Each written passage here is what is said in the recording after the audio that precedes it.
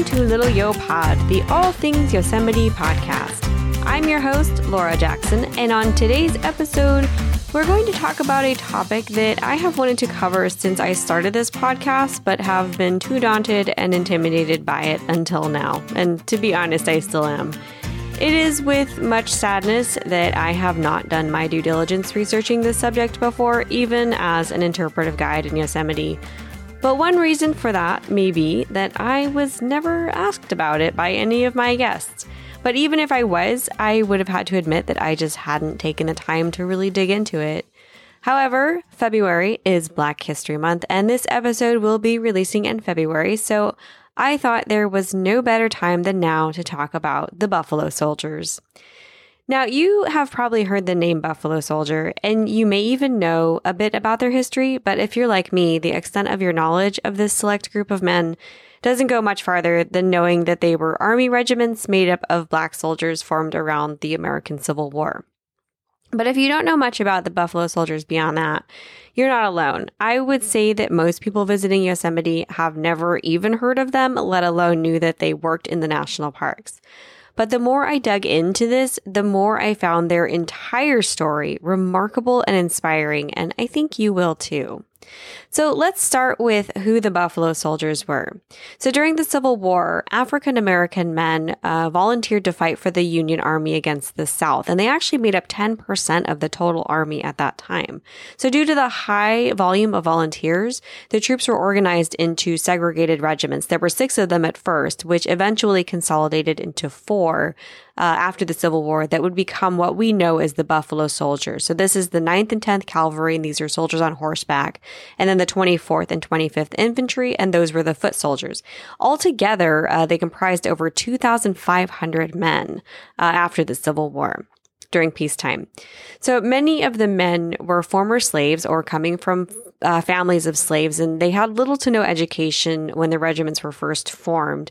But it wasn't long before the Black soldiers proved an asset to the United States military.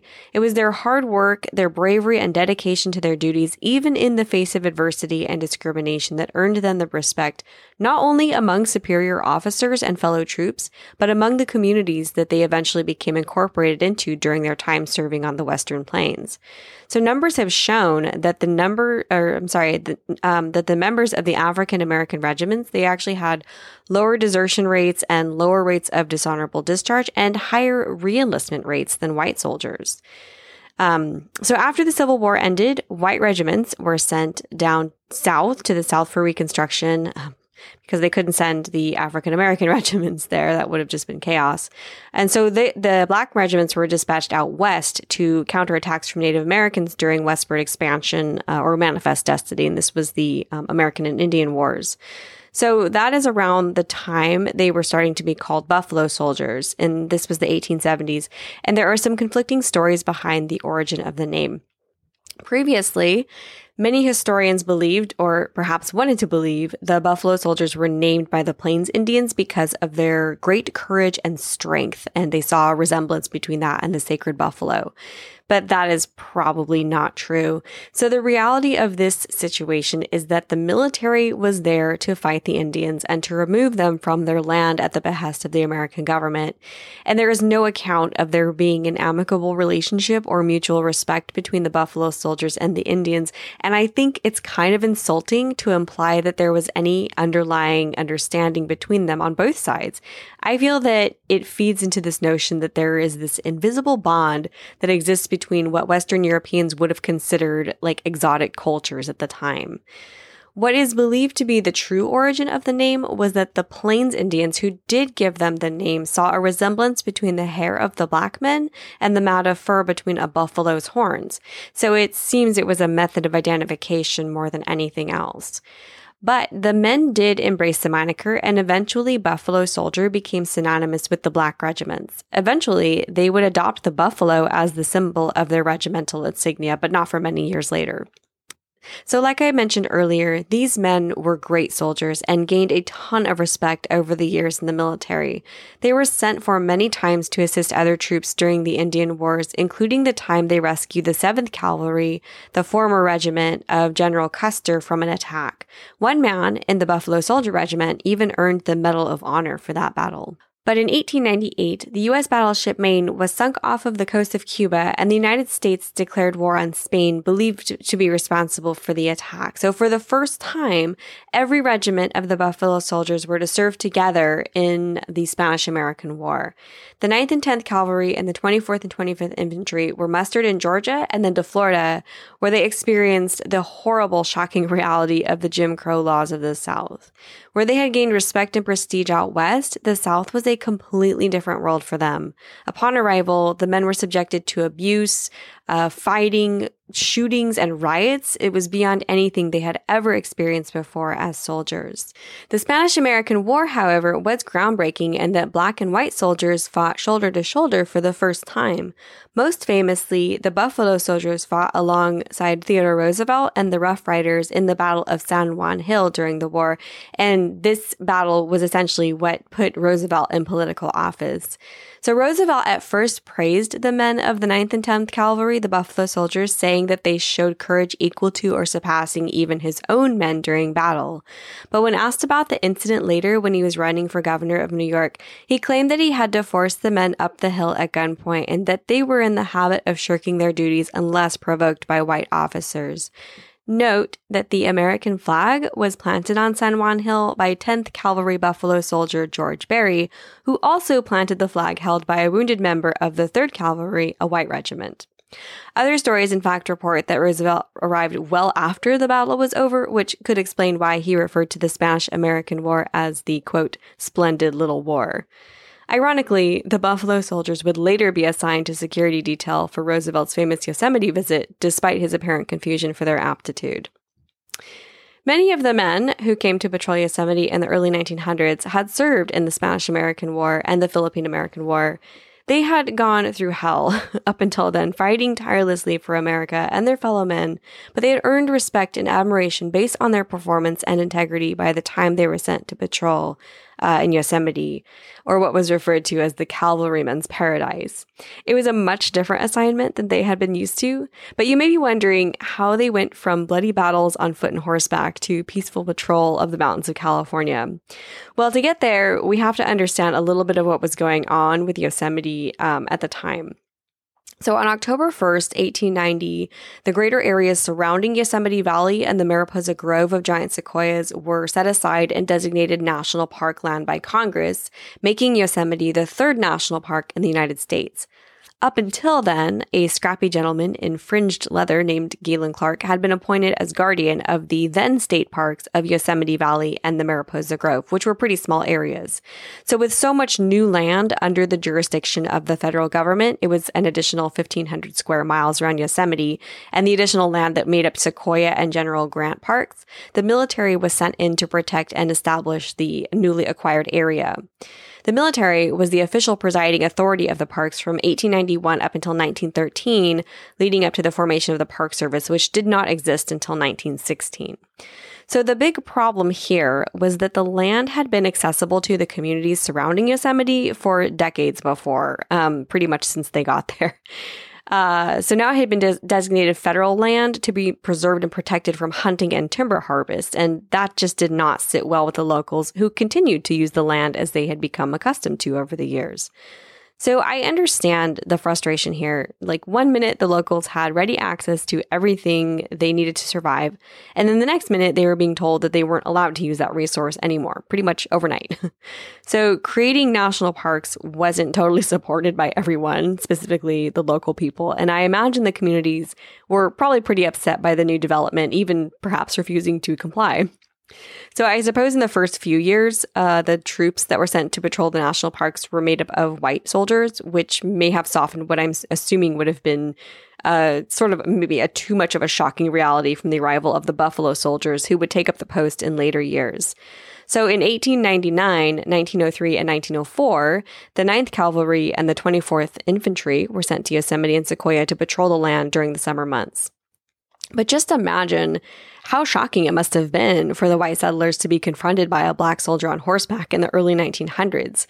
I don't think I need to remind everyone here that the civil rights movement was still over 60 years away, and the NAACP wasn't even founded until 1909. So it was very controversial at first, with the Army coming to patrol an area which was generally unwelcome in any community, and that for a few seasons, the men on patrol were African American men among a totally white community. So the Buffalo Soldiers had to use their authority to be stern, yet amicable and diplomatic with the locals, even showing a bit of compassion. In essence, these men were the first park rangers, and they would shape the duty for future federal park rangers. So the Buffalo Soldiers really had their work cut out for them as far as patrolling and policing the land went, their main concern being poachers and timber thieves mostly, but they also did a lot of other work in the parks as well. Some of their more lasting efforts included building the first road into the giant forest in Sequoia National Park, and they also built the very first trail to the top of Mount Whitney, which is the highest peak in the lower 48 states. And they also created an arboretum in Yosemite, which is now believed to be the first interpretive nature trail in the whole national park system. Of particular note among the Buffalo Soldiers' impact to the parks was an officer named Charles Young. Charles Young was the third African-American man to graduate from West Point Military Academy and the first to achieve the rank of colonel in the U.S. Army. He was also the first black superintendent in the national parks when he oversaw Sequoia and General Grant, now what we know as Kings Canyon National Parks. And he was the driving force behind the construction of the road into the giant forest, which, has been used by millions of people since then. Officer Young and his troops completed more projects that summer in 1903 than his three predecessors combined. So there were many trails, roads, projects, and future objectives that could be attributed to the role of the Buffalo Soldiers in the national parks that have affected more visitors over the years than most people even realize. But the thing is, until recently, hardly anyone even knew about those men and the work they did. Like so many stories written, recorded, and told in American history, the legacy of the Buffalo Soldiers was not told at all, or misinterpreted, like when Roosevelt claimed that he had to lead the black soldiers at San Juan Hill by gunpoint. This topic has daunted me for a long time because I knew researching it would be a challenge, and it was. This was one of the hardest episodes I've ever had to write, and it has taken a long time. Because this information wasn't even widely available until the 1990s, and it is still really lacking in available information just on the internet. And really, it was the work of Yosemite Park Ranger Shelton Johnson who brought Buffalo Soldiers into the public's mind through his novel Gloryland and his interpretive program called Through the Eyes of a Buffalo Soldier, which he performed in Yosemite for many years. Even looking through old encyclopedias, as I did, revealed that there is no mention of Buffalo Soldiers at all, which today seems amazing considering what we now know.